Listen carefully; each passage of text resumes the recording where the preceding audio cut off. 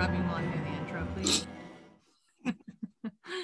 Hello, and welcome to Now Fear This with Becky and Marie, the podcast about all the things that scare the shit out of us and a few things that don't. Hello, Becky. How are you today? Hey.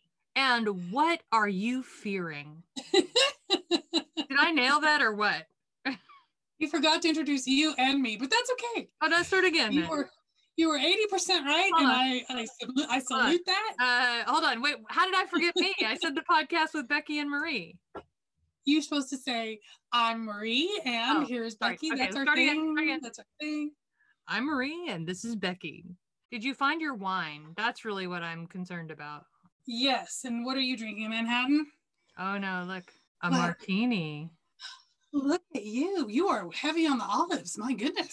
It's a very dirty, it's a nasty martini. It's a filthy martini. So, okay. I was going to say I like martinis because it's like a snack inside of the drink. I was a little hungry. That's why I made it. If you like olives. You don't like olives? I don't like anything.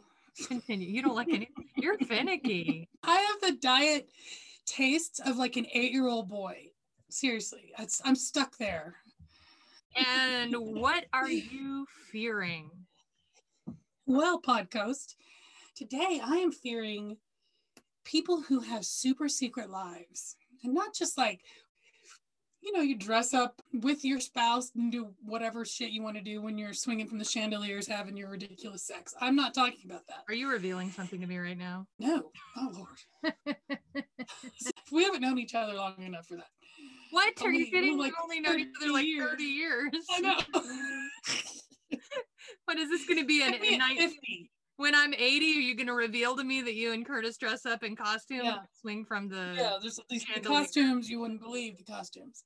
Yeah. So, but people who have a secret life that they keep completely secret from their spouse, and up to and including people who have another spouse or fiancés. And obviously Scott Peterson had that. We covered the story of the Dennis Rader, serial killers. Yeah, I mean, the Golden State Killer, they found him in his late 70s and he had grandchildren. There was a serial rapist out of Dallas in the 80s that was caught in the last few months, and he was just a dentist in Fort Worth, and they DNA tracked him. Yeah. Imagine having lived with this person for so long that you think that and then you don't. So that's the thing that scares me. And there's a recent one of a cop in Texas. Did you read that story? I did, but I want to stop you. I think it's funny that right now you're worried about secret lives when most of us are just worried about having a life, because coronavirus has completely led me to not having a life at all. I literally have no life. I know. But this dipshit in Texas managed to pull off a wife and 2 fiancés during Corona. You're kidding. That's a lot of fucking work. Hold on. This was during Corona? Because James and I were talking about this weekend because I knew we were going to talk about secret lives. James was like, I'll bet coronavirus is putting like a real damper on people's affairs. What are you going to say? But one of the things that he has done, or one of the things that this police chief did, was he would tell each other of the girlfriend, wives, fiancés, that he was going to a police training thing or something. So they always believed he was somewhere else, even during Corona. You got to have a social career to do that, though, because I can't say to James, hey, I've got to go to a special COVID graphic designers convention so that I can have an affair. I don't think he'd fall for that. Nah, we're doing a lot of podcast conventioning right now. I don't think he'd fall for that. No. Why don't you walk us through this guy who's like capable of having multiple affairs during coronavirus? First of all, this guy apparently has a lot of energy, because I can barely keep up with one husband. So how do you have every wife needs you, even just emotionally, not just physically? It's just a lot of fucking work is my point. Okay, there's 4 people involved here. There's a wife and 2 fiancés. Now I'll just give you the highlights. I'm going to tell it from the perspective of Cecily. And Cecily is somebody who met this guy, Jason, and he was married, but he said his marriage was over and it's getting it annulled. He proposed to her in November. So he did all this during COVID. So then he creates a decree of annulment and proves it to her. And she updated her Facebook profile to the 2 of them together, and they're cute. So 2 days ago, the Stinnett, I don't even know. It's in the Texas Panhandle. It was the worst weather in the entire country. the Stinnett Police Department Facebook page that he runs posted about something, and this woman showed up in his comments. This is from Cecily. Chief Jason Collier worked his way into my life, the life of my children and my family. Spent the last weekend with me on vacation in Taos this past weekend. Told me all weekend he can't wait to marry me. Turns out I'm not the only one. He also has a girlfriend in Kansas, who doesn't, Right. who he also asked to marry him. All of this, plus a wife at home he claims to have split with in 2016 and had the marriage annulled. He provided me with a picture of a falsified document, which I have verified with Potter County to be invalid. He even took me on shift with him last week as well. Ew.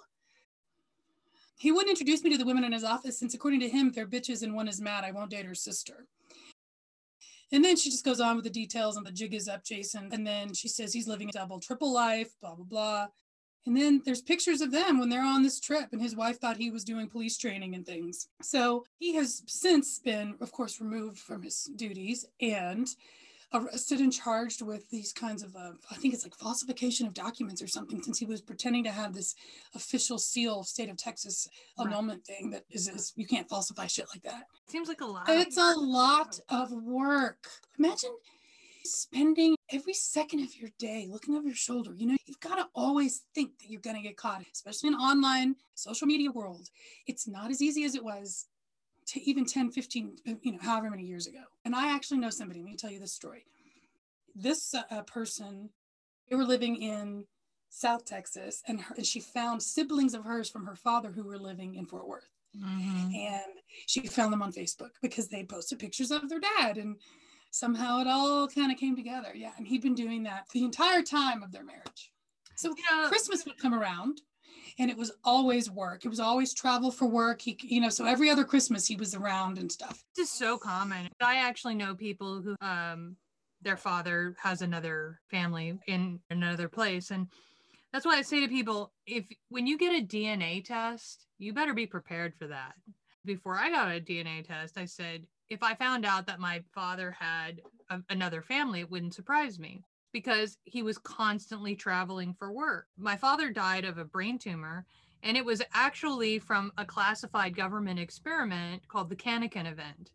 And the Clinton administration declassified all of the nuclear testing in the United States, and that's how my family found out about it. So my dad was on this Canakin event where they basically just stood in this bunker and watched nuclear bombs go off. So was it out of Nevada? No, it's on the Aleutian Islands. Oh, okay. Because school children in Nevada in the 50s and 60s would go out and watch the bombs explode. Right. Yeah, then I've been to the museum there that talks about that. I would say something like 5 or 6 months before the first Gulf War, my dad was shipped to the Middle East. So that's just an interesting side note that they were building up forces there. My dad worked for Air Force One at one point. He could never explain his jobs to me. What did he tell you? The last job he had, he was teaching electrical engineering safety for Texas A&M, and it required him to travel.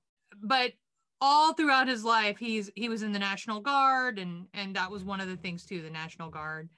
But again, why do you need a 50-something-year-old guy to go to the Middle East 6 months before, who's in the National Guard, to go to the Middle East before the first Gulf War? So clearly, I feel fairly confident that my dad was involved in some secret government shit. And he's the perfect guy to do it too, because he was very quiet. He read science fiction novels all the time.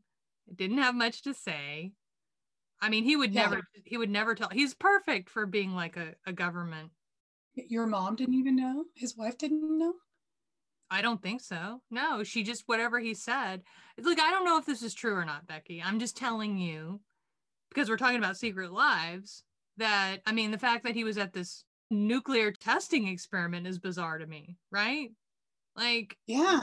His highest rank in the military was like staff sergeant. Why do you send a staff sergeant to nuclear training experiment in the Aleutian Islands? So if the Clinton presidency had not declassified the stuff, to this day, you would just think he was a electrical engineering person and he died of cancer. That's all you would know. Exactly. Yeah. That he bizarrely died of cancer. Glioblastomas are not genetic for the most part, and they're very rare. Like brain tumors are very rare. And also, bizarrely, my dad was a health nut. Like he would make aloe vera green drinks. This is in Texas. He would do this like salutation to the sun yoga thing every morning. He was fit. So for him to die of cancer is bizarre to me. You know, like he didn't drink, he didn't smoke. So it was like a shock to all of us when he had a brain tumor. But anyway, I can't say for sure, but I feel like with all that traveling that there was some sort of secret life, even if it was government. Luckily, I was prepared for it, but I don't have any, as far as I know, I don't have any rando siblings out there or anything. So at least that so far, right. But at least that confirms that he was the person he purported to be. Okay, there's a difference for me between what your dad did, because if we were to understand correctly, he was doing something that was above board for the government. It wasn't cheating on your mother. It wasn't, you know, all that kind of stuff like these marriages. And there's something that's got to be exhausting and at the same time seductive about that level of a deep secret, especially when it is not above board and it is not a job and it is not your assignment as a CIA operative or whatever, that you're getting away with shit. You know, there's just something, there's got to be, and I read a little bit about this, that there's something that's attractive about it. Just there's that buzz, you know, that I'm getting away with something. Danger, you know. You know what, I've never had an affair, and as far as I know, you haven't. And what we were just saying about, like, sometimes you don't want to have sex, but imagine if you are fueled by that, like, danger desire, you probably want to fuck like rabbits with your mistress, old-fashioned word, but you know, you're one of your fiancés, and you're probably so revved up you gonna fuck your wife too. Did you see that show, Nicole Kidman and Hugh Grant, The Undoing? So the scene when he comes in and they have kind of frantic sex, he just murdered. Yeah, but he had just fucked and murdered. So maybe you don't ever have a bad, you know, sexual appetite day when you're just fucking everything in sight, because it's always danger, Will Robinson, you know. Maybe. There's another old So I do feel I should clarify that no, I have never had an affair. Just put that out on a okay. I really don't have any desire to have an affair. Plus I work all the time, so I just don't know when I would fit it in. Like the only thing I have time to fit in is my personal training. That's it. And meeting with you. I've added that to my list. You can make an LA cliche and start fucking your trainer, except your trainer's a woman, not gay. Well, damn it. Yeah, that's a problem. You could be a real cliche and start fucking your female trainer. Let's not go there. I've already told my trainer not to listen to this podcast. No. I like that you're telling people not to listen. That's great. No, I'm sorry. No, she can listen.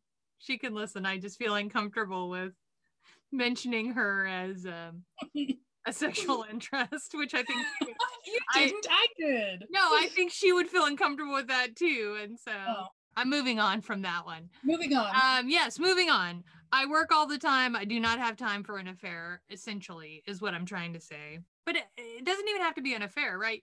Your secret life could be other things. Like I was reading articles about people will tell everybody all the time they're on a diet, but meanwhile they're going home and binge eating and purging. Or we did an episode a while back about people that are saying they were going to college, but they weren't. Oh, yes, exactly. Right, right. Secret lives can be a lot of things. I was trying to, because we were doing this episode, I was like, is there anything secret that I do? And I was like, I have been busted a couple of times for this, which is sometimes if I think nobody's in the house and like say I've taken a shower and I'm in front of the mirror, I will give speeches to the mirror like I'm the president. And one day James came home early and I was giving one of my presidential speeches to the mirror.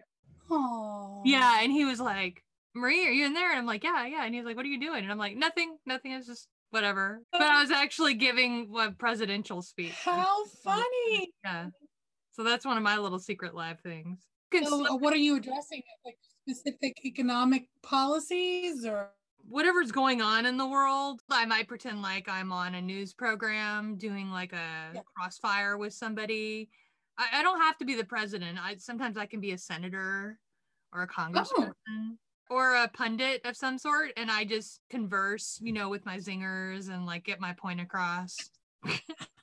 or I do a little presidential debate. Wow, I feel like I know you better than I ever have. Really? I don't even, I mean, this is like such self-disclosure. We have a big full-length mirror too, so in the bedroom. So sometimes I can, Wow. do like gestures and really get into it. That's your secret life?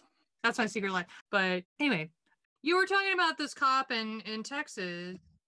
Yes, this dipshit in Texas who managed to pull off this wife and two fiancés thing. What was your plan? I mean, eventually you were going to have to marry one of them, or like, was he going to kill his wife? Was he going to do a Chris Watts, I just wonder to a certain extent what he's getting out of these multiple relationships. I mean, I read in the article you sent me, I read this text or something he posted about how wonderful his marriage was and how wonderful his relationship was. I think sometimes people protest too much, and when their marriages are not going well, there's a lot of that overly flowery stuff on social media. Now, I'm not saying that everybody who does that is lying about their marriage, but I do think there's a lot of it that is making up for what's really not there. I think there are some people that are in love with the first part of a relationship. I'm not saying that's the best part of a relationship, but it's certainly an exciting part of a relationship, right? Newness. And when you're in a relationship, there can be a point where I don't even know if it's like taking each other for granted. It's just like living life, right? Have you watched that show, Mrs. Maisel? I tried. I couldn't do it. I couldn't get past her stand-up routine at her own wedding. I couldn't do it. Okay, I got to tell you, the first episode was terrible. I'll tell you what gets me. I know when I bring up a TV show or something that you're going to not like it. Like, you're so picky. Your food and your movie tastes are so picky. Here's the thing about me. I'm going to mansplain myself to you. I will hate things that are the most high quality, and I will love the dumbest shit like Dawson's Creek. Like, I can't explain it. I can handle certain things and I can't handle others. I don't know. You like Dawson's Creek? We watched it relentlessly. And I mean, Joshua Jackson, I still have a crush on him. Stop it. Let me ask you, do you have a DVD player? Somewhere. Would you like the box set of Dawson's Creek? Why do you have the box set of Dawson's Creek? I'm not going to comment on that. No. I'm not going to talk about my secret life with regards to Dawson's Creek. I'm just going to say, if you want a box set of Dawson's Creek, it will appear in Montana soon. OMG. All right. Okay, well, tell me about Mrs. Maisel. It's gone, girl. I can't remember why you wanted me to. Oh, no. No, it's gone. I have this. It's like an anaphylactic reaction to your hatred of movies. It's like I didn't hate. You said it was terrible. Well, the first part of it was terrible, and then it got better. Well, I just couldn't get past her monologuing at her own wedding. I couldn't. And I was like, I'm going to give you a little Miss Maisel information here. Sometimes you have to have cringe-worthy stuff. The problem is when it's the first episode, it scares people away. Sometimes you have to have cringe-worthy stuff that makes you get perspective on the character in order to understand their fall and then their rise. And that's really what's going on in Miss Maisel. She's a fucking obnoxious, really, really narcissistic person. That routine she gave at her wedding was like a really obnoxious person. So you've seen that in movies before where you hate the main character. It's like 1 year for Academy, I promoted 3 Billboards, and there was a controversy about the character played by Sam Rockwell. Like, he shouldn't be nominated for an Academy Award because plays a racist. What? Weird, right? That was in all the news articles. Like, and I'm like, I'm so confused. It's acting, right? He's right, not a racist. Right. Acting. Yeah, this is like a lot of weirdness going on. Oh, Hollywood. Yes. So we were talking about secret lives. Let's go back to that because actually Mrs. Maisel does have a secret life, but that wasn't the point I was going to make. So, all right, back to secret lives. We expect that wealthy people live a double life. Like the really, really rich, like the Jeffrey Epsteins or the guy who owned the football team that was getting the rub and tug at the... Oh, the Patriots owner? Yeah. Or Bill O'Reilly. I mean, are you really surprised that Sean Hannity and Bill O'Reilly were having affairs or sexually harassing people? No. So I don't know if have you read anything about the stuff that's going on with Armie Hammer? Yeah, but I haven't dived or dove into that.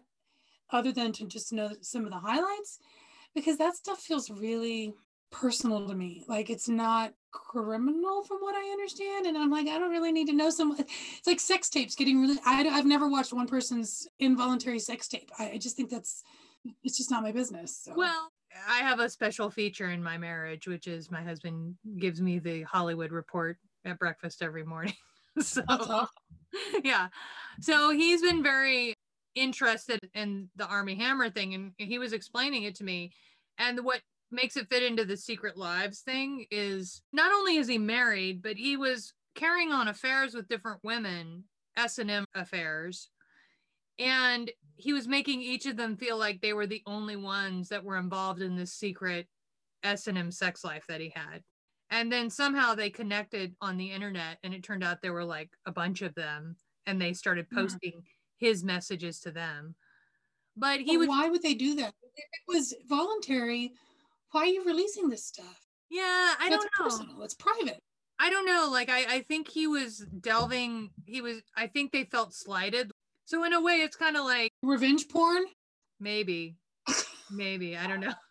But my point is, it's not unusual for celebrities and wealthy people to be carrying on a life that's separate from what they project to the public. Ooh, Tiger Woods comes to mind. Tiger Woods, yeah. But what's disturbing, I think, is when you find out that regular people have secret lives, like your parents have secret lives, or your friend that you thought you knew has a secret life, or your sibling has a secret. I think that's what's frightening to people, because it knocks your equilibrium off. Like, you don't know, well, who can I trust? One thing that's really disturbing to people is when you find out that preachers and priests and youth group leaders and stuff like that have secret weird sexual stuff going on. Yeah, if you are inclined to trust people just because they're a preacher or a priest, you would be shocked. Right. You know, like this guy, the police chief in the Texas Panhandle, dipshit. I'm going to call him dipshit from now on. He's an ordained minister. It's shitty because the people who actually pursue being a minister or somebody who is a servant of a higher power and all that, who really pursue that in its most moral and powerful, positive way. And then they're sullied by these assholes who just get the title and then still, rape children and shit. It's awful. It's awful. Yeah. So do you remember the Chilean miners collapse, the mine collapse from a few years back? I remember that. And there were, like 30 something men who were in there? Mm-hmm. This one I remember being like this aspect of it was interesting as an international story. And this headline is from Daily Mail. And the opening line of the thing is so clever. Matias Sanchez says, probably the bravest of all the 33 trapped miners was the one who asked for both his wife and his mistress to greet him on reaching the surface. So what had happened was when it collapsed and all the loved ones went, this one dude's wife and girlfriend showed up and they didn't know about each other. And they had to be like physically separated because they got into such a huge fight. Okay, part of why I would never have an affair is I don't want to have an affair. But a miniature part of why I would never have an affair is because I promise you I would get caught. And it would be something like this. I would be like trapped in a building and like the boyfriend and Curtis would show up. I'd have a flat tire and then like my GPS would show that I was at some hotel I shouldn't have been at. Like, I guess I don't understand how people who go through this stuff and get away with it for years, even decades, how do you never get caught? And how many near misses do you have? Not the rapists and killers like Golden State Killer, who was out prowling even though he was married. That's a weird bit. But carrying on, living with two different families and stuff, how do you pull that off? It does seem anxiety inducing. Exactly. Very. Okay, so the guy who is our miner who was when the thing collapsed, right? Here's my question to him. How much of an oh shit moment was that? Right, and who do you hug? When you realize that's what I'm saying. He literally had both of them there. Yeah. And I'm like, if I'm the girlfriend and I go up to where Curtis, say I'm dating Curtis, and I go to where he's trapped in a mine and his wife is there, I'm not sure I'm going to wait around for him to come out. I'm just saying. I'm not sure. Yeah. I mean, I feel like if you get trapped in a mine, you get like special privileges for like a month or something. And that's totally ruined if your spouses and your mistress are out there, right? Oh, is that how it works? Yeah. So again, there's like what motivates them, how do they get away with it, why do they continue it for so long? You know, and we do tend to trust people. We fall in love and we believe what people say. We believe what perfect strangers say. You know, the truth bias is a real thing. So I have the New York Times of January 11th, 2005, a really great article. I recommend reading the whole article. It's called The Secret Lives of Just About Everybody. It says the ability to hold a secret is fundamental to healthy social development. They say that the desire to sample other identities, to reinvent oneself, to pretend, can last well into adulthood. Researchers have found that some of the same psychological skills that help many people avoid mental distress can also put them at a heightened risk for prolonged covert activities. In a very deep sense, interesting. You don't have a self unless you have a secret. I like that. If you don't have a secret, you don't have a self. Like, because your boundaries are your identity, you know, that is your assertion of who you are. And that means that you don't get to know everything about me and that I do get to have my stuff and you have your stuff. You know, that makes sense. So psychologists have long considered the ability to keep a secret as a central part of healthy development. Yes. Children as young as 6 or 7 learn to stay quiet about their mother's birthday present. In adolescence and adulthood, a fluency with small social lies is associated with good mental health. And secrecy can enhance attraction. As Oscar Wilde put it, the commonest thing is delightful if only one hides it. Oh. In one study, men and women living in Texas reported that their past relationships they continued to think about were most often secret ones. In another psychology study at Harvard, they found they could increase interaction between male and female strangers by simply encouraging them to play footsie as a part of a lab experiment. What?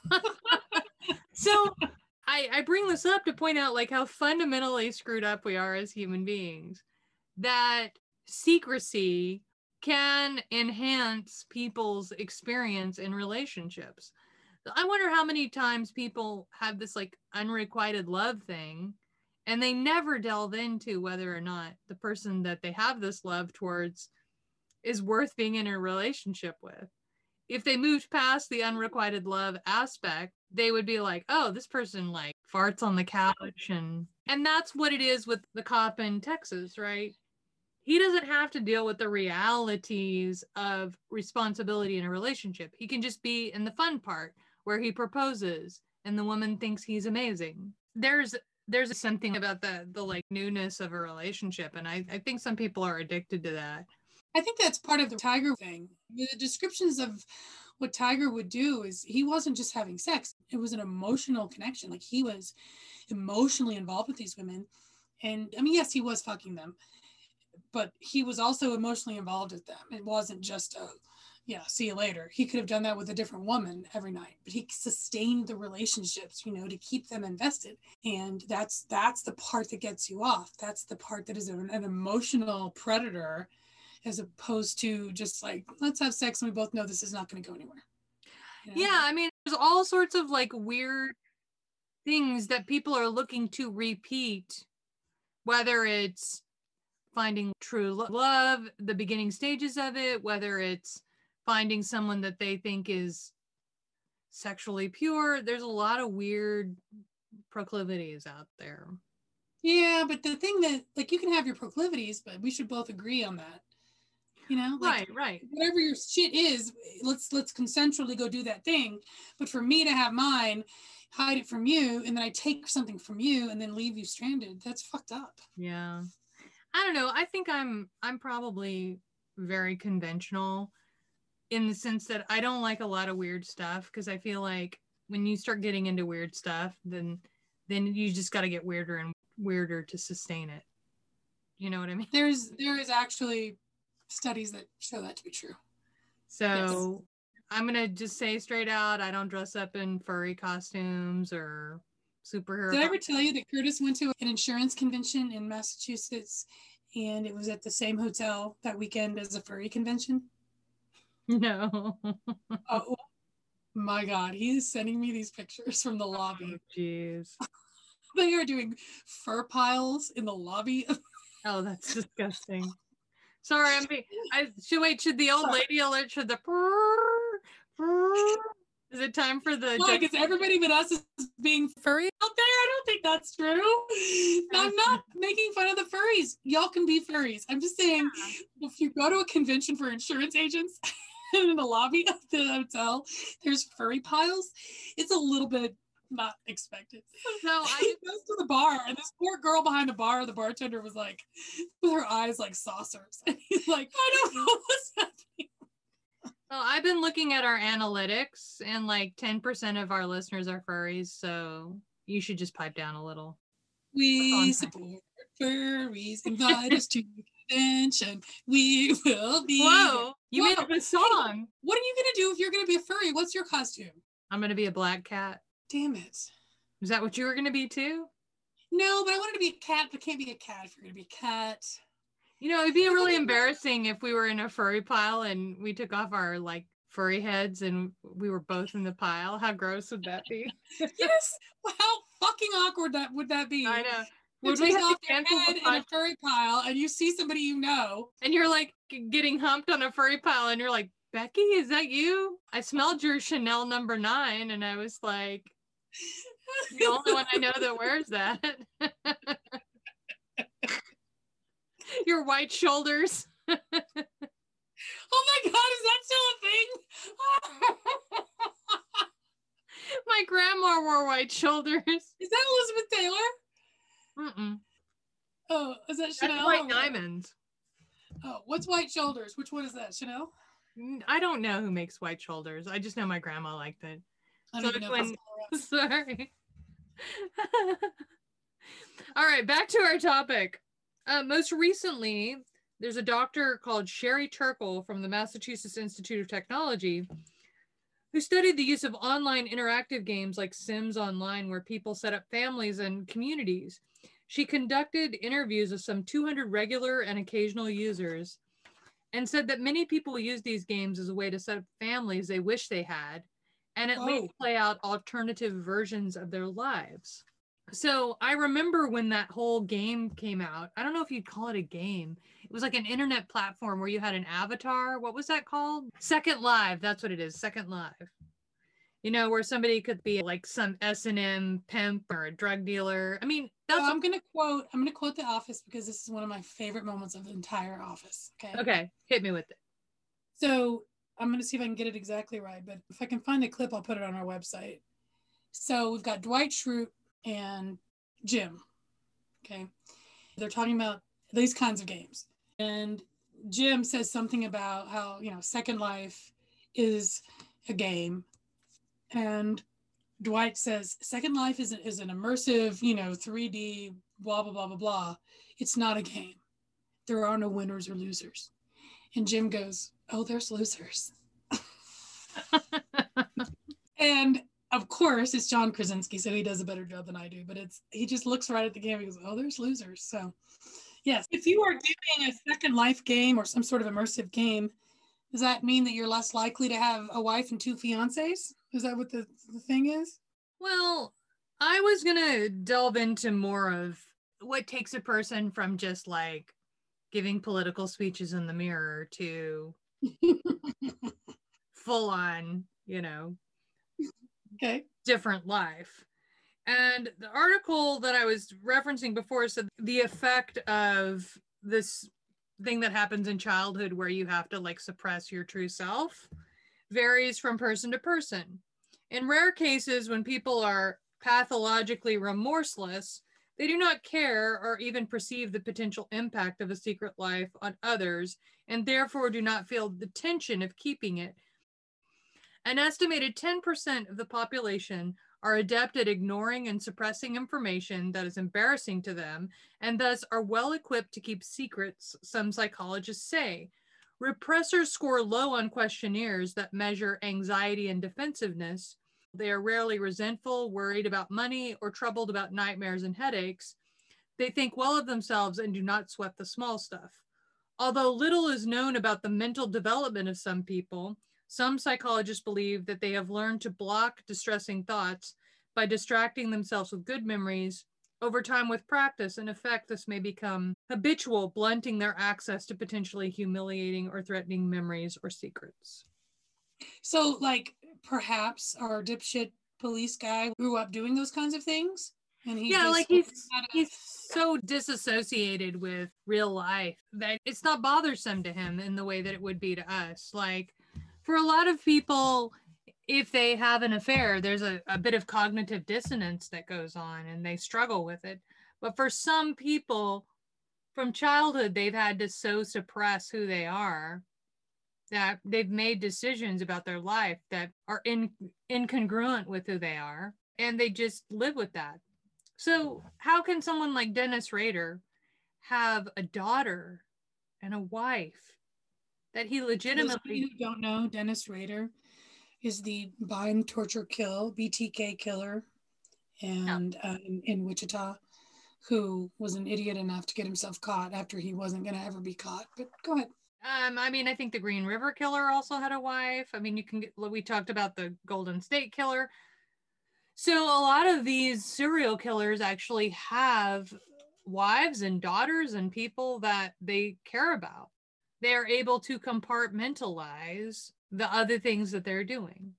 So in one case, I mean, you could argue that one is worse than the other. Having an affair is probably worse than dismembering and torturing somebody. Probably. We're not definitive on that, but we're like probably. Jury's still out. Yeah. But I mean, I just think about this in my own life. I have, at least on one occasion, I've dated somebody who turns out to be gay, which I have no problem with that. Mm-hmm. You be your true self. But at one point in our relationship, we were talking about being serious. Holy crap, what if I had married this guy? I think about like all these poor people, men and women, who get into relationships and have kids with somebody who is gay, and then their whole life gets blown up. That's a secret life.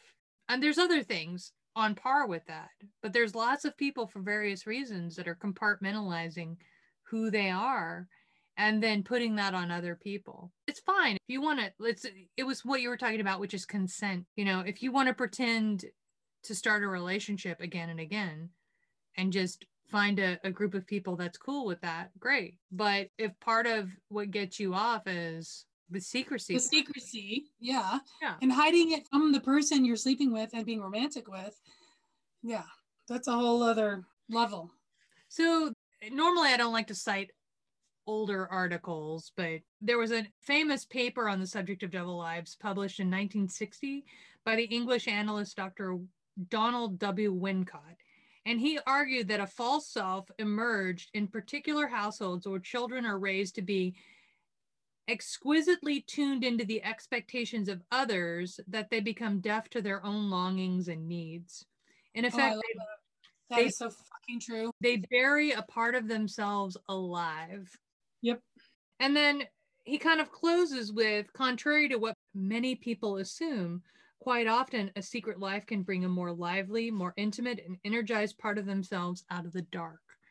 And I thought about this, again, going back to my father, because when my father got a brain tumor, I told you before, he was a very quiet guy. He never used profanity, none of that.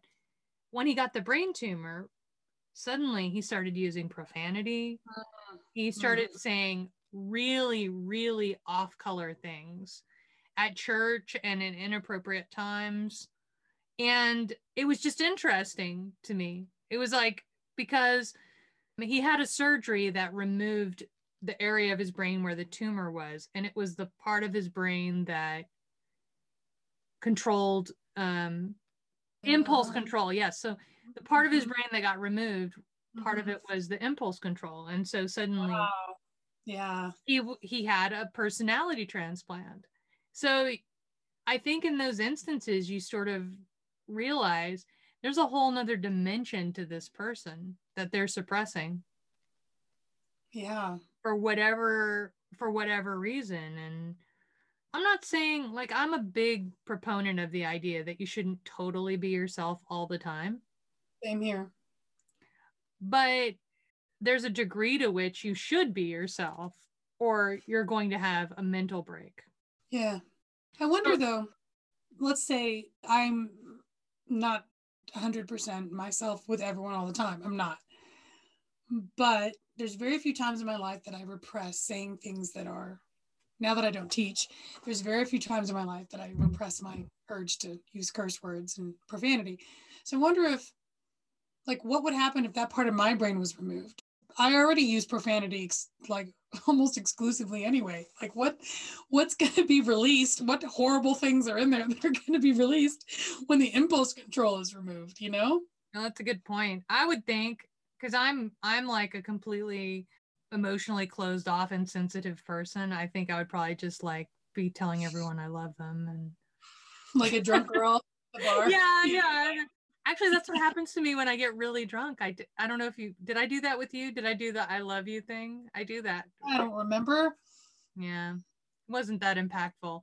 I just remember when I was living in the compound with the other people on the speech team, we would drink and get really drunk, and then we would play board games or do something or whatever. And I would go around the room and I'd be like, I love you, I love you, I love you. But there was one person in the room that I would skip every time. And it happened enough that that person confronted me about it. I bet she did. Because alcohol does suppress your inhibitions. I mean, it's like our meeting when I said, oh, I was nervous about meeting you because people said you were a bleep. The exact quote is, I'm glad to know you're not a bitch. And then I made sure to prove to you that that sentence was not correct after that. Now, in my defense, this was after we spent 2 hours bonding, and I felt really no, bad. we really hurt. We connected hard, I think. I know. Yeah. And you thought you were saying something nice. I did. That's what I'm telling you. That's what I'm telling you. This is what would happen if I had a brain tumor. You have bad skin. I've made that joke before, which is a Margaret Cho joke. Anyway, so I found a Psychology Today article that I thought you might be interested in. The article is called "Is Your Partner a Liar?" And it definitely gives you signs to look for, which I think people know the signs to look for, so it's not really that important. Yeah. But what I thought was interesting is it said, a number of secret lives have their origins in real psychiatric disorders. Anorexics and bulimics live secret lives, as do people with bipolar disorder. Treatments can really help. On the other hand, many people with personality disorders, such as narcissistic personality and antisocial personalities, can live this way without end. People who are on that end of the spectrum with narcissistic personality disorder, borderline personality disorder, getting close to sociopathy. The problem is they are on that end of the spectrum very unlikely to recognize they need help, much less seek it, much less get any benefit from it. There are some drugs that have been proven, some antidepressants can adjust some of that, but it's so rare that this person would seek help. And even if it's, say, court ordered, they're not going to present their real authentic self in order to get help and to move on to be happier or to be more content or whatever it is. So let's take it to the extreme, like Chris Watts and Scott Peterson. You're living this super secret life. And it's not like you're living a secret life where your girlfriend knows, but your wife doesn't. I mean, neither one of them knows. And so at some point, your world is going to collide. And so for some people who live on that end of the spectrum of personality disorders, narcissism, et cetera, onto psychopathy, then all of a sudden things like murder become rational options to get yourself out of this situation, rather than just saying, you know what, Amber? Scott Peterson's girlfriend's name. I have a wife and she's pregnant. That was not going to be an option for him. That's not something that would enter his consciousness to ever even pursue. That was why I said, like, this guy over here, what was your plan? You panhandle cop, you dipshit. What were you going to do down there in Texas with your Kansas girlfriend and your Lubbock girlfriend or whatever? What was your long-term plan? You're going to kill your wife. You're going to not marry her. You're going to marry her, but part of the indicators of personality disorders, you don't see past tomorrow or next week or whatever, for some people, It's like what's right in front of them is all that matters. So I want to be clear here. I'm about to say something, but I'm not going to say you should blow up your life. What I would say is we don't live in the 1950s anymore. So if you made a mistake in your relationship, if you made a mistake in your marriage or choices that you've made, you're not committed to that. You can make a change. Now, if you have children or you're supporting someone, you do have obligations that you have to meet. But I mean, obviously, if you still love your spouse or you still love the person that you're with and you want to try to work it out, then take actual steps to work it out. But beyond that, if it's not working, you don't have to murder someone. You don't have to kill yourself. The dramatic actions are not necessary. It's just you take measures to sensitively move on. That's the way to go. But people don't. It's so crazy. If you watch any murder show, it's, I could have divorced her, instead I killed her. Why? Like, it's so, the decision making is just, yeah, like, just leave her. Oh, well, she couldn't get custody. Okay, but if she gets custody, you still get to see your kids. Oh, I didn't want to pay alimony. I'm sorry, line forms to the left of people who don't want to pay alimony. It sucks. But murder? Ugh. Yeah. But I have no advice for people who the thrill of the secret life is deceiving someone. If your whole thing is having a secret and deceiving someone, then that is narcissistic personality disorder or something else, and it can't be helped. So then the advice really needs to be for the other person. And men are notorious for this, for whatever reason. They cannot be alone. So a man has his spouse die or divorces, and 9 times out of 10, they marry within 6 months to a year. It's crazy. I know so many stories of guys that were in 7-year relationships. They break up and immediately become engaged to someone else. Guys, come on. Just spend a little time dating. Girls too. You gotta get to know somebody. 2 weeks, 6 months, it's not enough time. I think if you meet someone and they propose to you because I think in that case we're talking about with the cop, they'd known each other for 2 weeks and they got engaged or something like that. It was. Have they? So here's my little advice to women. Let me tell you this. You ready for this? Tell me. I'm ready. I'm giving her the double guns. Hold on. I'm ready for it to wash over me. Give me a second. All right, now I'm ready. Okay, drink your drink, and then we're gonna. I want this advice because I'm ready for it. Well, you're married. You're not gonna have it happen. Okay. But the number one indicator of whether or not a man is a future abuser is that he accelerates the pace of the relationship and declares his love and or devotion and proposes to you very, very quickly.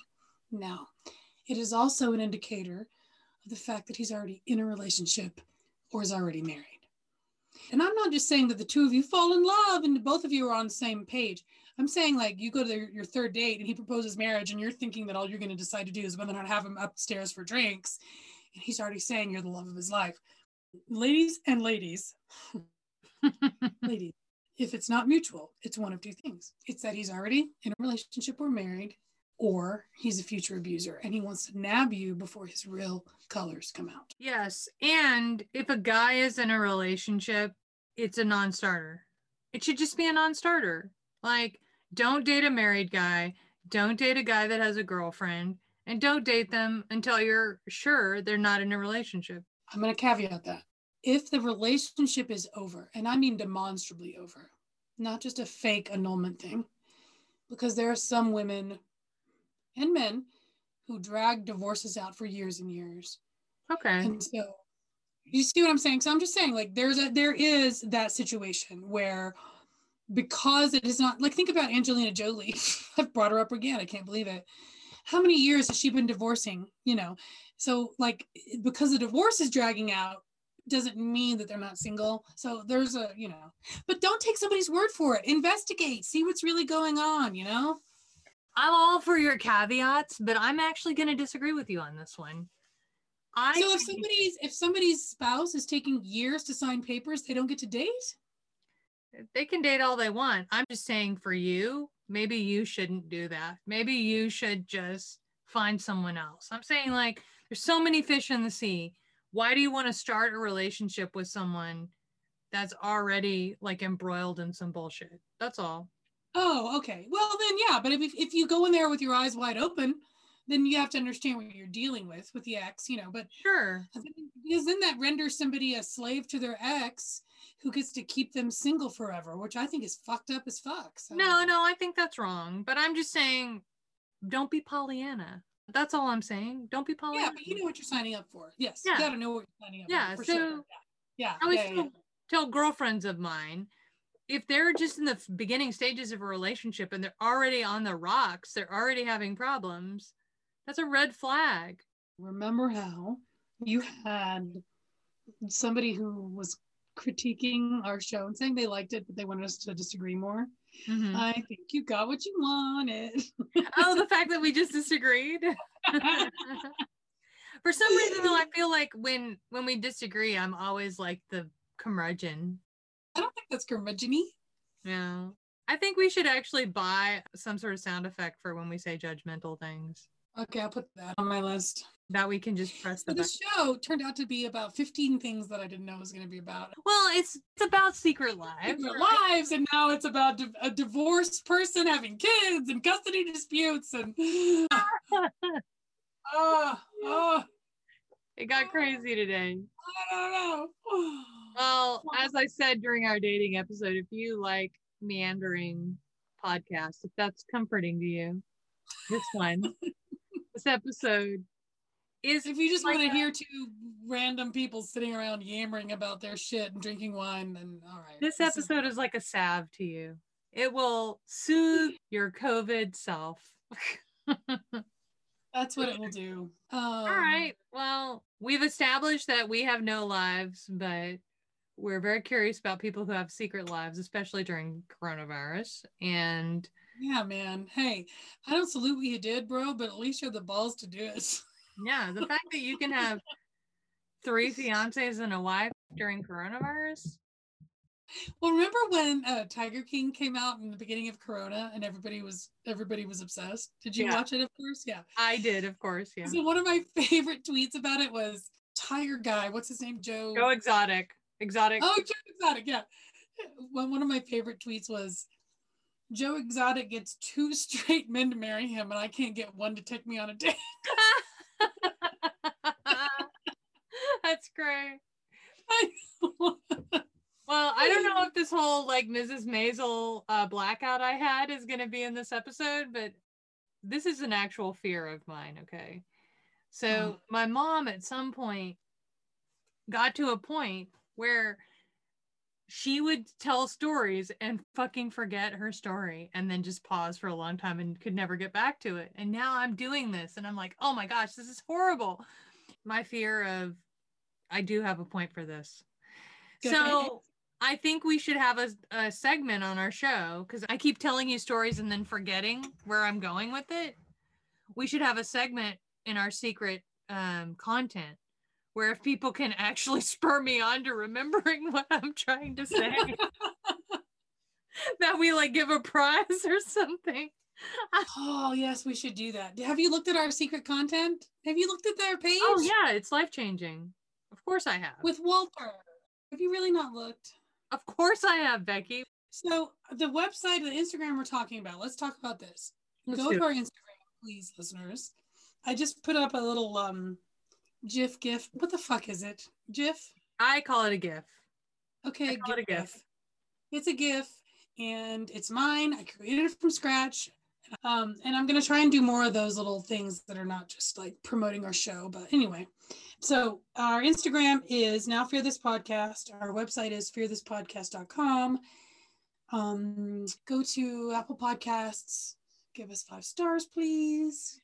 Please write us reviews we can read. We keep forgetting to do that. Yeah, we will need do that next week because there's more. And also, Becky is a perfectionist. I'm fine with 4 or 4.5 stars. So that's okay with me. Fuck that. 5 stars. Shut up. I disagree with that. See, now we're disagreeing a lot. Justin, my friend Justin, this is a shout out for you, Becky and I. Okay, Justin. We just disagreed. You better write us a motherfucking review and give us 5 stars. 5 stars. If you like a conflict between a brunette and a blonde, where they like smack each other around, it's happening right now. What else is there? Oh, if you subscribe on our website, guess what will happen? You will get a password to life-changing content, exclusive audio, bonus stuff, picture of Walter that I absolutely love, that is terrifying and will keep you up at night. Life-changing content. Yeah. I have found personally, even though I've been questioned by my podcast about whether or not I've actually looked at this content, I found the content life-changing in my actual observation of it. All right. We will see y'all next time. See you next time. Later.